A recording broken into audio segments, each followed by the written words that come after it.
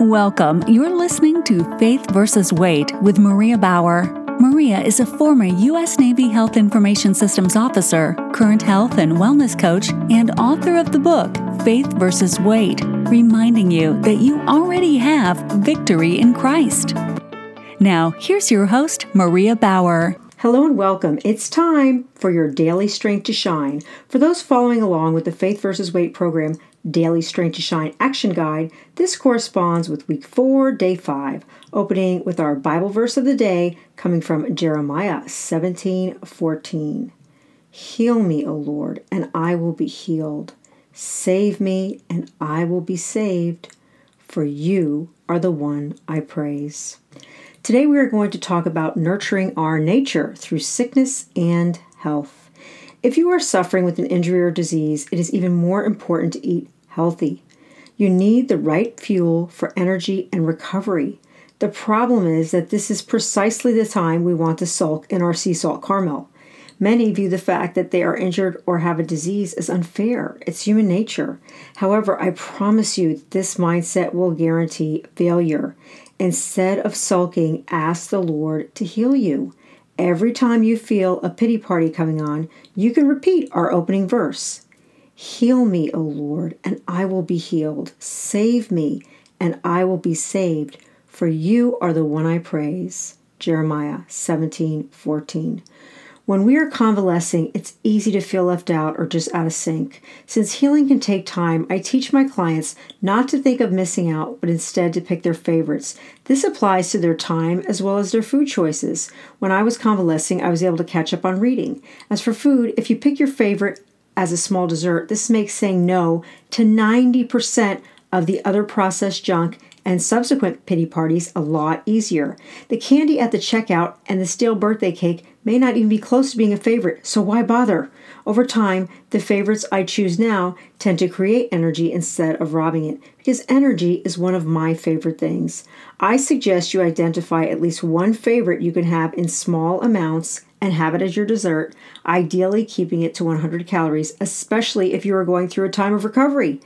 Tell yourself you can have 100 calories worth every day for as long as you want and see if this helps. Why? Because identifying a few favorite foods helps you to set boundaries. For some reason, when we are healing, one of two things typically occurs. Either everyone seems to show up with all kinds of sugar, or we seek it out ourselves in order to self-medicate. Why do we do this? Common sense is not so common. Voltaire. This lesson came home when I broke my leg skiing in Canada. Back in our hotel room on the second day of our vacation, barely able to see out of the snow-blanketed window, I realized I was facing about a year before I would be running any kind of distance again. I was alone in the room, or so I thought. It turned out I had company. Staring me right in the face were the Rocky Mountain Chocolate Factory Christmas chocolates we had bought for our kids for Christmas. Let me tell you how easy it would have been to faceplant into the kids' Christmas chocolates. Then, as clear as day, the Holy Spirit reminded me that although I had one problem with my broken leg, if I dove into those chocolates, I would now have two. This, my friend, is the crux of the Faith versus Weight program. This was the first time I remember making a conscious decision not to use food for comfort. I wouldn't have given it a second thought up until that point. I proceeded to yell at the Rocky Mountain Chocolate Factory Christmas chocolates, telling them I was not going to go down without a fight, to which they appeared disinterested. Of course, I blame my outburst on the painkillers.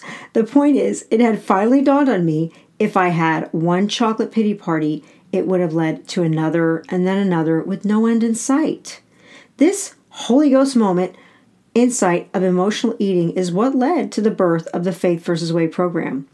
At various times in my life, I went back and forth with weight gain. Whenever I started eating the standard American diet, SAD, I packed on the pounds. I was not immune to the free-for-all of fast food living in college and gaining the freshman 15. The same thing happened when I gained another 15 pounds returning to the States after being a U.S. Navy officer stationed in Spain. My answer to losing weight in those days was just to work out harder. However, later in life, pregnancy brought on different challenges. With each child, I gained 50 pounds. At the time, my husband traveled for work and I had limited time to exercise. Since I couldn't burn the calories working out, I was left with only one option, which was to eat healthier. At 40 years old, with a newborn and a 2.5-year-old, I wondered if I would ever get back to my pre-pregnancy weight. It turned out that being limited in time to exercise helped me to realize that nutrition trumped exercise when it came to losing weight. Go figure, especially in the short term. This was a new concept for me. It didn't mean that exercise did not matter. It just meant that what I put in my mouth mattered more than I had realized. With real food and moderate exercise, you will also find your happy medium. Treating your body justly means balancing food and exercise. Genetics is not necessarily a free pass either. I had a childhood friend who was definitely the slim one of the two of us. As adults, I had always weighed 20 to 50 pounds more than she did, depending on what age and stage of life I was in. She always looked as if she had stepped off the runway and had participated in several beauty pageants. She was literally a beauty queen. Even pregnant, she gained the minimal amount of weight, whereas I was always at the maximum end recommended for my height with both of my pregnancies. However, when we reconnected recently, she gave me a pair of jeans that no longer fit her. As adolescent as this sounds, all I could think was there was no way her jeans were going to fit me. At least that is how it was when we were teenagers.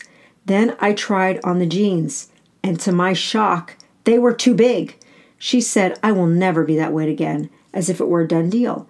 By the intensity of her tone, I could tell this discussion was closed and that she had already given up.